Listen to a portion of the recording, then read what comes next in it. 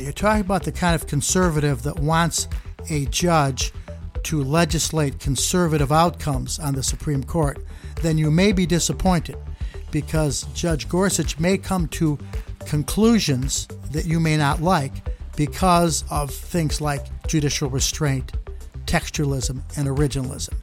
If you want a justice who will be true to the Constitution and to the separation of powers by forcing the political branches to do the heavy lifting and saying that it's only for the judiciary to apply the law, not make it, then you should be very happy about this justice.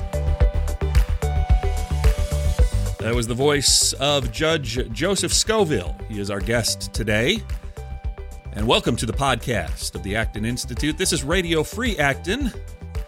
My name is Mark Vandermas, your host here, and pleasure to have you along with us today as we talk about the Supreme Court and the nomination of Judge Neil Gorsuch to fill the vacant seat that had been occupied by Associate Justice Antonin Scalia on the United States Supreme Court up until his death in February of 2016. And of course, this has been quite a long process to get to this point. Last year, Obama, of course, in his last year of his term of office, following the death of Justice Scalia, nominated, I should say, Merrick Garland to fill that vacancy on the Supreme Court.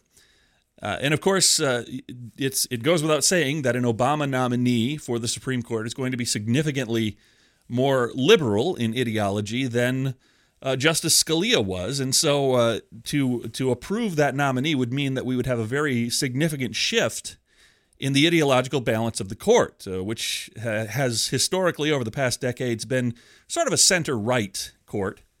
Approving another center-left, I suppose, is the way Garland was described. But generally, when you have a center-left justice on all the major issues, they're going to rule with the left. As Ilya Shapiro pointed out on our last edition of Radio Free Acton, to approve Merrick Garland as a Supreme Court justice would mean that the Supreme Court would be shifting significantly to the left, probably for quite some time, barring the retirement or passing of other more liberal justices who might be replaced by a more conservative president. Well, the Republicans in the Senate, who, of course, control the Senate, and the Senate with its constitutional duty to advise and consent on these major nominations by the executive branch, the Republicans rolled the dice.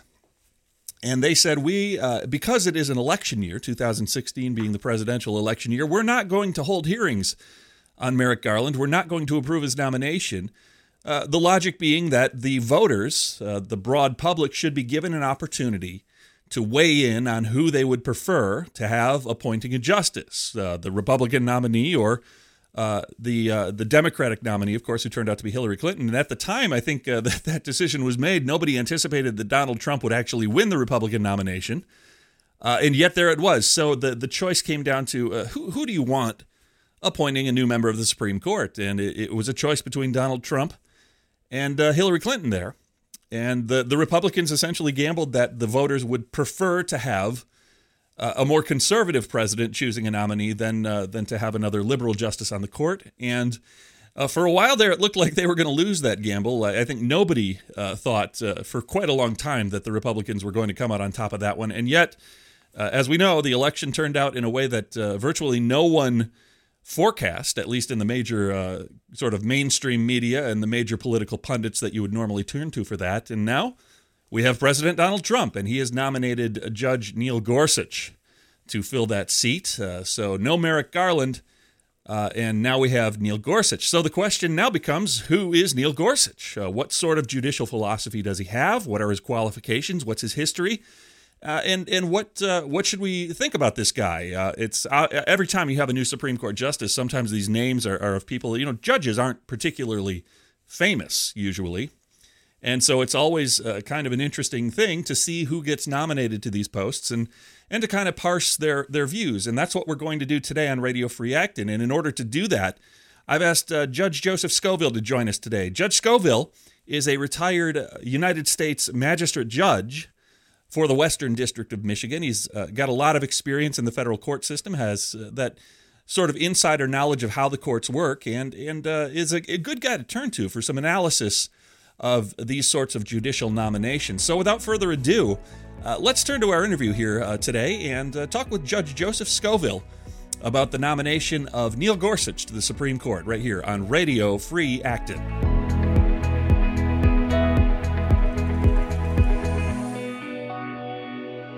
Well, I am pleased to be joined on this edition of Radio Free Acton by a longtime friend of the Acton Institute, retired federal judge Joseph Scoville. Judge Scoville, thanks so much for joining us today. Good morning, Mark. My pleasure. And you have been, I have to say, you've been a friend of Acton for a long time. I can go back into our audio archives to the early days of the Institute when Father Sirico would often do debates with various people, and the moderator for the debate, more often than not, was Judge Joseph Scoville. So you've got a long history with us, and we appreciate that. I've been very lucky to be part of Acton's life in small ways for a long time.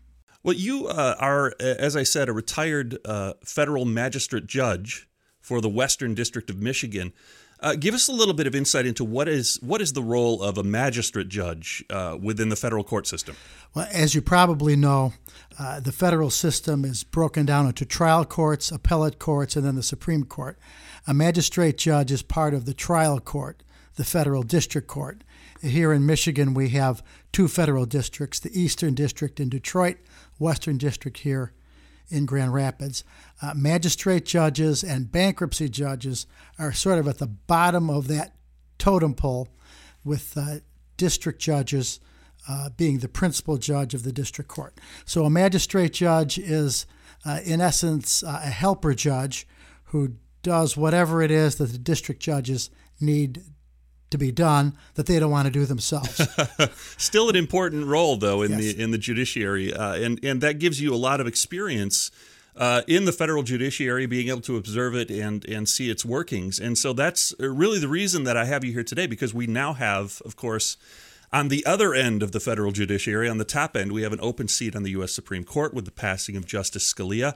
And now President Donald Trump has nominated a replacement for Scalia, and the replacement is Judge Neil Gorsuch of the 10th Circuit Court, which is based in Denver, Colorado, handles a lot of cases in sort of that central part of the United States, the western central United States.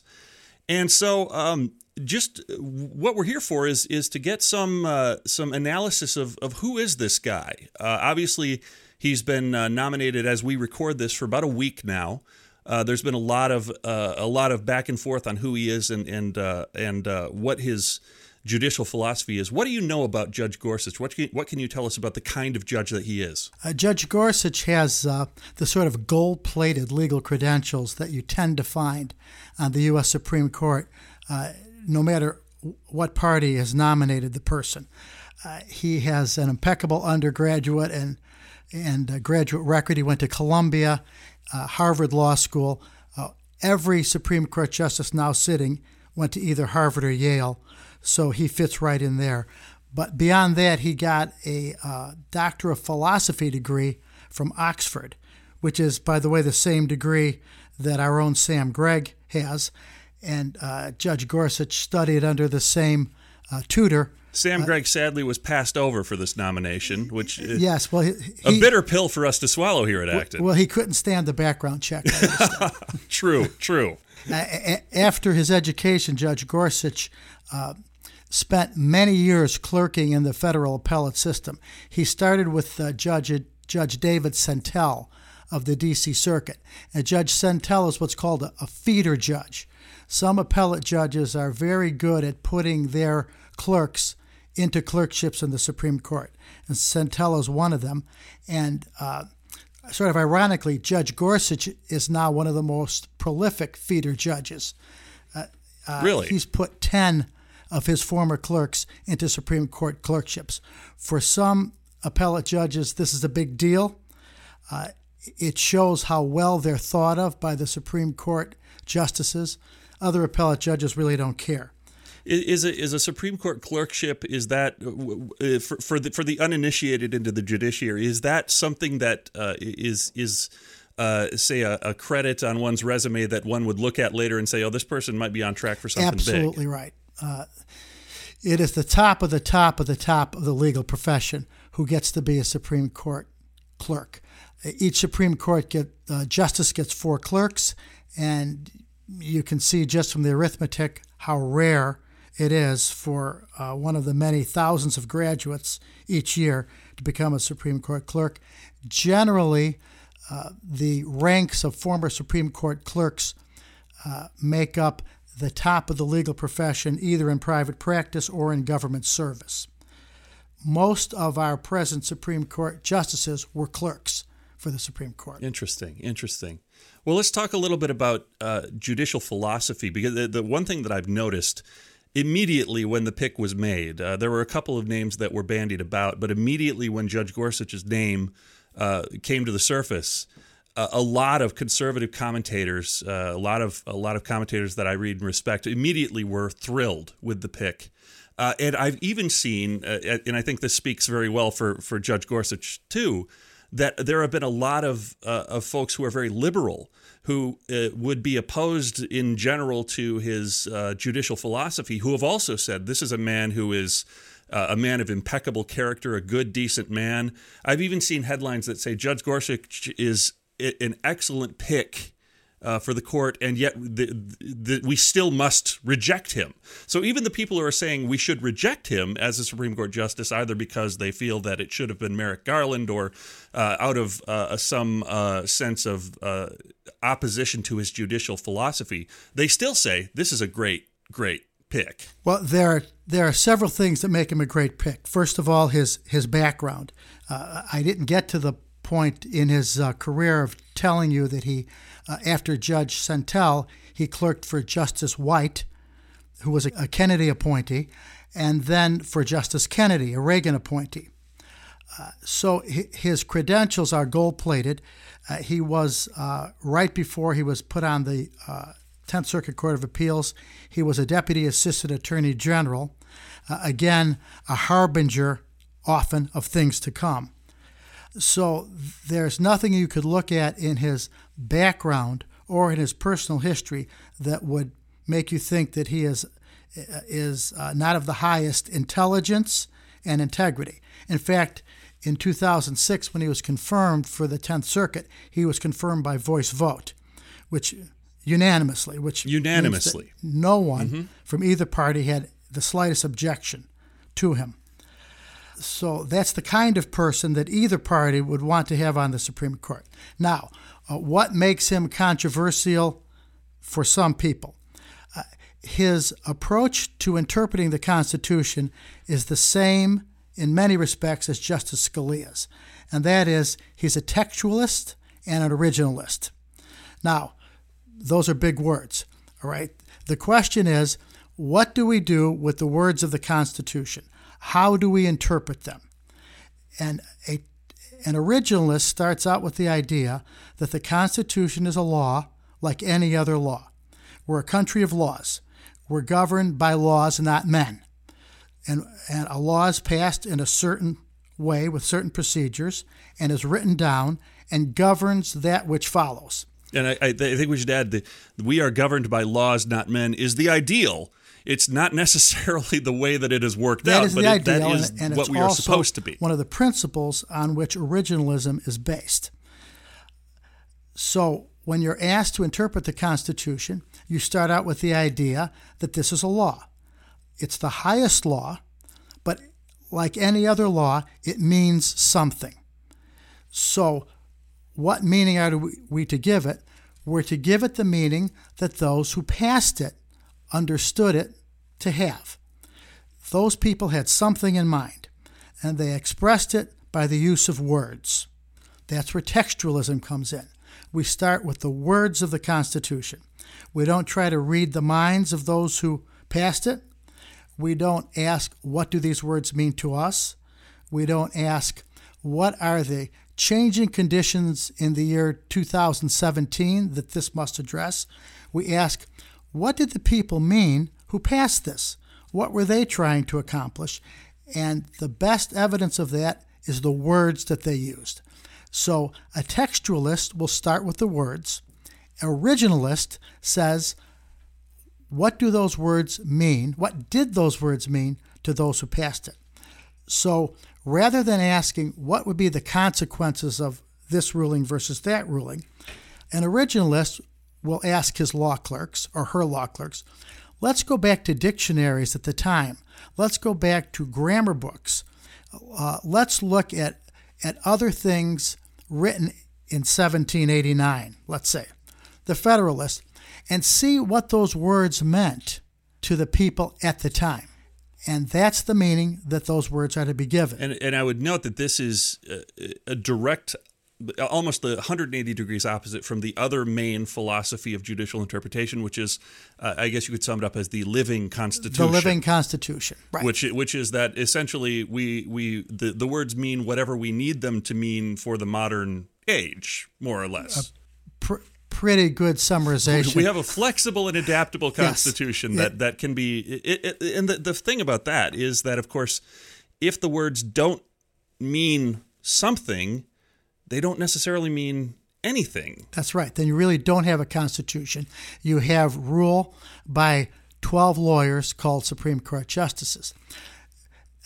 The theory of originalism is that it is best suited to a democratic society, actually to a republican form of government, where the people rule through their elected representatives.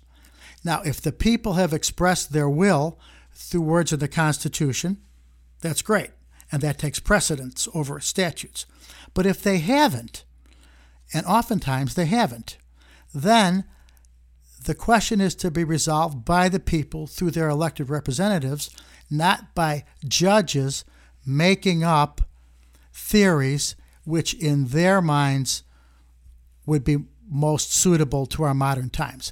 The making up of rules suitable to the modern time is the job of the legislature, not judges.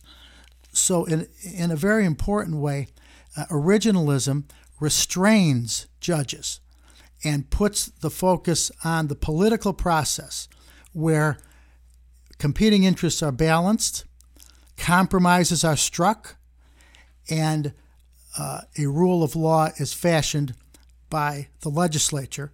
After that, then, the judge applies it. Mm-hmm.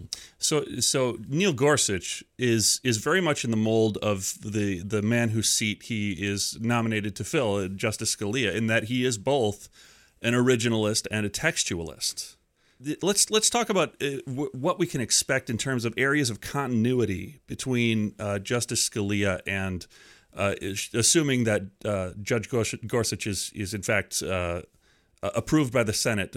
What is likely not to change in the Supreme Court's jurisprudence? Well, first of all, his approach to constitutional and statutory construction will be very close to that of Justice Scalia, starting with the words and often ending with the words. Both Gorsuch and Scalia mistrust legislative history. In prior times in the Supreme Court's history, legislative history, the committee hearings, the Senate reports, the House reports, that sort of source material was often used to fill in the blanks. And both Scalia and Gorsuch are very skeptical of that. If Congress said something in a statute, that's what they meant. And you don't supplement that, and you certainly don't contradict that with something said in a Senate report that may or may not have found its way into the final bill. That seems like a reasonable position to take in the sense that the people to whom the law applies 99% of the time probably don't have any idea of that legislative history. They just look at the law as it's written and try to abide. Assuming that they even look at the law, they look at the law as it's written and try to abide by the letter of the law. That's absolutely correct. It's part of due process of law that those who are being governed have some notice of what they're supposed to conform to. And if you're looking to hidden sources like legislative history, that's really not fair. That's not that doesn't comply with due process of law. So that is certainly a big part of the theory of why you stick to the text of statutes as well as the Constitution. So you'll see that. Secondly, you'll see probably even more than in Scalia's case, the lack of an outcome determinative approach. In other words, if the question is something controversial socially, like same-sex marriage or abortion, the justice will not be applying his own view of what that rule ought to be, but he will be asking himself, what does the Constitution or the law say about it? And so many times judges are unfairly criticized because the media or people don't understand what the judge is doing. To take a silly example almost, if an appellate judge overturns a murder conviction because there was an error in admitting evidence, that doesn't mean that the judge is for murder. That means that the judge is for the rules of evidence and the case has to be tried again. But you will see, especially in political campaigns where judges have to run for office, that Judge so-and-so let a murderer go. And you will see in headlines, similarly, that this or that judge rules for same-sex marriage when that might not have been the question at all. It wouldn't necessarily be the position of the judge to be in favor of that particular issue. It's just simply a matter of we have to follow these rules, these procedures weren't followed, or this is what the law requires of me. What about areas of discontinuity with Justice Scalia? Because I know that there, in my reading about Judge Gorsuch, I know one major area of difference between him and Justice Scalia deals with what's known in the legal community as the Chevron doctrine or the Chevron case. Can you tell us a little bit about what what people are talking about when they refer to Chevron? This has to do with regulatory law, the law that governs federal agencies. Now, Justice Scalia taught administrative law at University of Chicago, so he was well versed in it, but in my view, he sort of accepted too much of the inevitability that we would be ruled by government agencies. The whole birth of government agencies goes back to the turn of the last century, to the progressive era, where the idea was that certain things were really too hard for the legislature and that experts, and I'm using air scare quotes there, experts should be making these decisions. And this would take these technical issues out of politics, which means also that they're taken out of political accountability. So that was the beginning of the creation of all of these agencies, which were empowered not only to enforce law, but really to make it through regulations. And Justice Scalia didn't have too much problem with all of that, as long as there were even vague guidelines set down by Congress concerning the limits of agency power. Now, it is common for courts to defer to agencies with regard to technical issues and fact-finding. For example, the EPA has scientists in its employ, and if these scientists make a scientific finding, courts say, well, the scientists know and we don't, so we're going to defer. The Chevron doctrine expanded that deference from facts and science to law. So the Chevron doctrine, which takes its name from a 1984 case, says that in the case of an ambiguous statute, the courts will defer to the agency's construction, the agency's reading of the law itself. And Justice Scalia accepted that. Judge Gorsuch says, why would we defer to an agency with regard to a matter of law? Law, after all, is the business of the courts. And furthermore, by deferring to agency construction of law, when the statute is found to be ambiguous, we encourage Congress to pass ambiguous statutes because they are thereby giving even more power to the agency and shirking even more responsibility. Because what happens when there's an unpopular agency decision is that the politicians in Congress say, well, don't blame us. I didn't vote for that. I didn't vote for that. Yeah. And we'll hold a hearing right away, and we'll get to the bottom of this. But it was Congress's fault in the first place for writing an ambiguous law that gave the agency too much discretion. So Judge Gorsuch wants to rein that in. And that, as an example of that sort of rulemaking thing, we could point to Obamacare. That's exactly the type of legislation that this ruling has led to, I would assume, in that you have a piece of legislation. The legislation itself was, 2,000 pages. But once it's passed, there's piles and piles of regulation. The Congress just directs the agency. The agency will do such and such. And then the agency has to promulgate rules upon rules upon rules. And in the end, a 2,000-page piece of legislation that Congress, barely looked at, becomes tens of thousands of pages of rules for the American people that were not actually reviewed or authorized necessarily directly by their elected representatives. Absolutely correct. Article 1 of the Constitution says all legislative power is in the Congress. And we live in a world now where Congress delegates its legislative authority to an unaccountable, unelected set of agencies, which I think would distress the founders.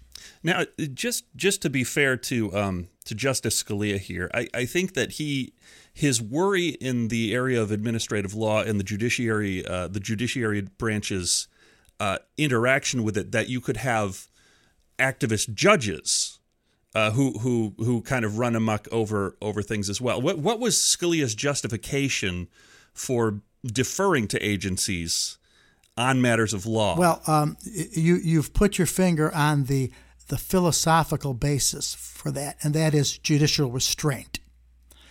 That an originalist, a textualist, will consider the judiciary to be the least powerful branch of government, the most restrained, because it's the least democratic and the least accountable.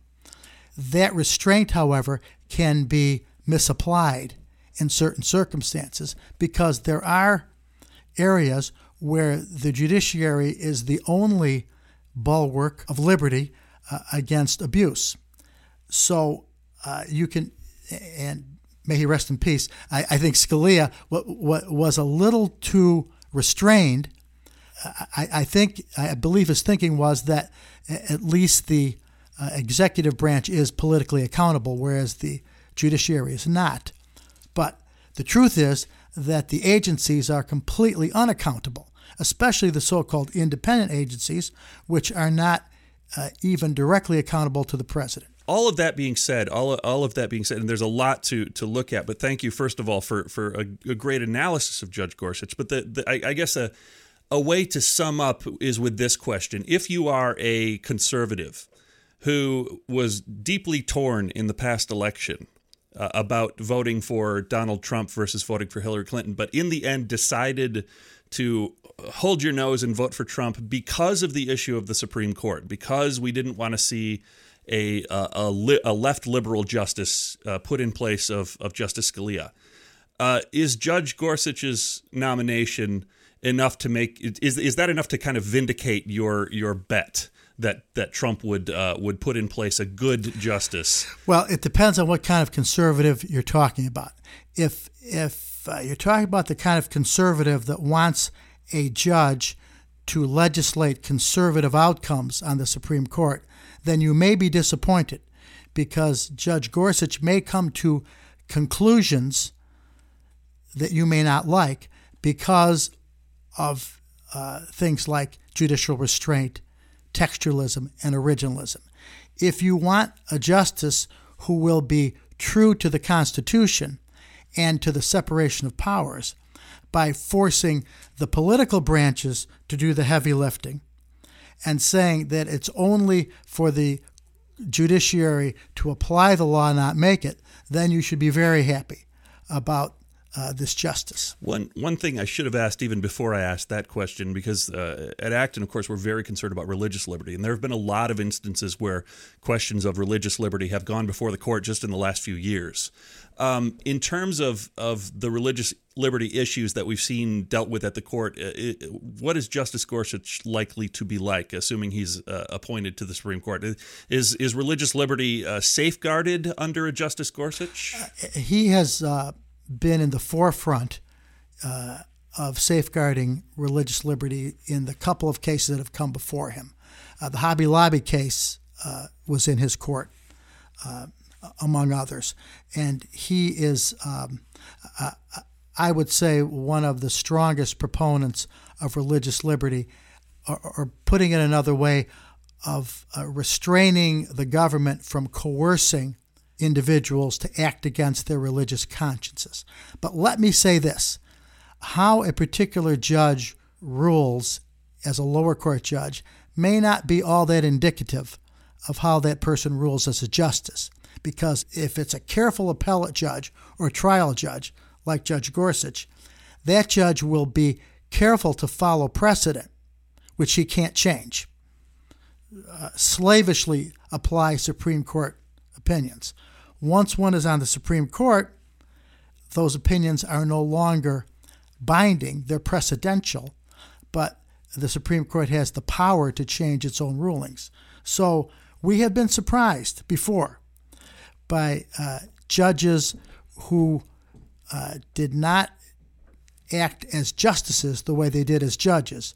And there's really no way to tell for sure how this one will be, but he is likely to be as disciplined a justice as he was a judge. I am talking with Judge Joseph Scoville here on today's edition of Radio Free Acton. We're talking about the nomination of Judge Neil Gorsuch to the Supreme Court by President Trump. And there's one other question that I have for you before we wrap this up.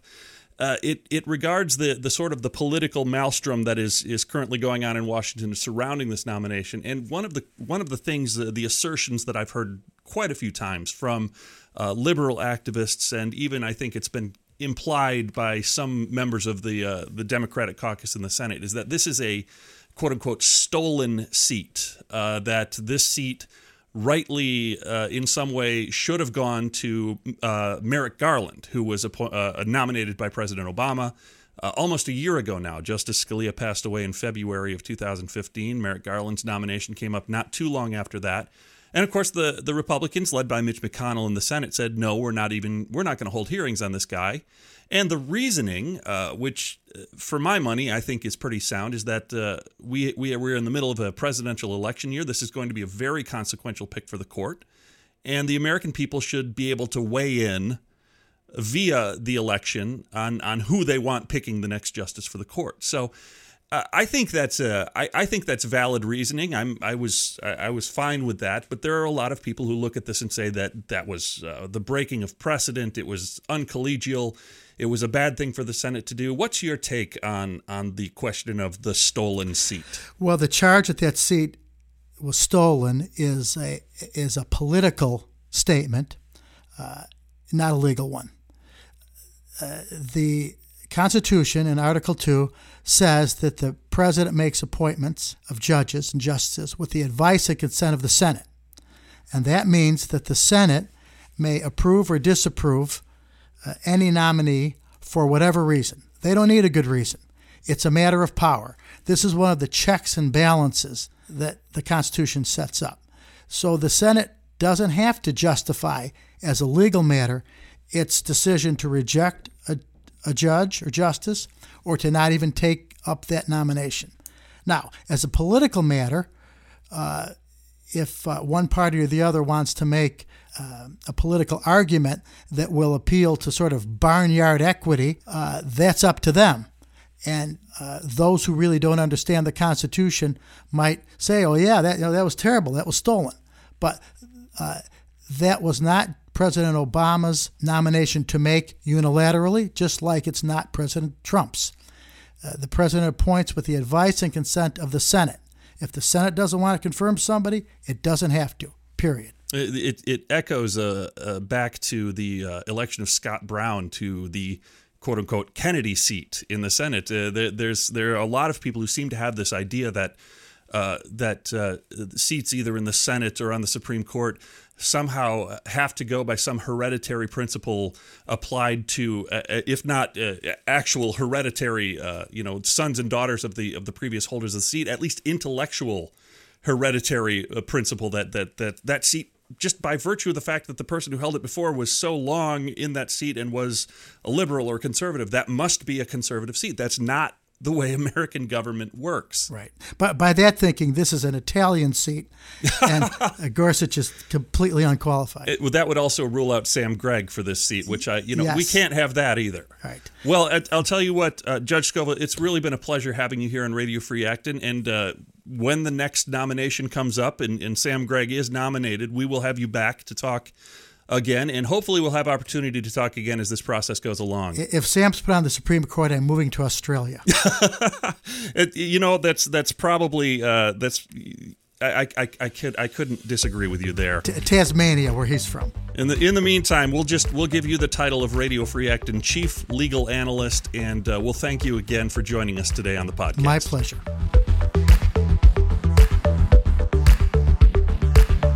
Well, that brings our podcast to a close today. I want to offer my thanks again to Judge Joseph Scoville. He was a great guest and made time out of his very busy schedule. Even in retirement, the man is very, very busy. He came out to Acton to sit down with me and talk about the Supreme Court nomination, and I do appreciate that. We also had him here, and I need to mention this as well. He gave a fantastic lecture as part of our Acton Lecture Series just a couple weeks ago on the growth of Leviathan in the United States. An excellent history and civics lesson for anybody who, if you have high school students who maybe aren't getting the full picture of American civics, American government, and you want them to understand exactly how our government came to be the monster that it is today, Judge Scoville's lecture at the Acton Lecture Series is an excellent place to go. Very clear, straightforward explanation of how the government, the federal government in Washington, D.C., has sort of transcended, gone around the limits that were placed on it in the United States Constitution. That's in our video archive section at acton.org. You can find it right there on the videos page, and we'll post a link to it as well when we post this on the Acton Power blog. Well, thanks again to Judge Scoville for being with us. Thank you for listening to Radio Free Acton. And we hope that you will spread the links around, share this podcast with those who maybe don't know about Acton, but you think would benefit from hearing the perspective of the Acton Institute. And of course, check out the Acton Power blog. blog.acton.org is the address. Lots of news, information, commentary from an Acton perspective, 5 days a week. It's all right there at blog.acton.org. In the meantime, we will be back with more editions of Radio Free Acton in the not-too-distant future. We wish you well, and thank you so much for listening. Have a good day, everybody.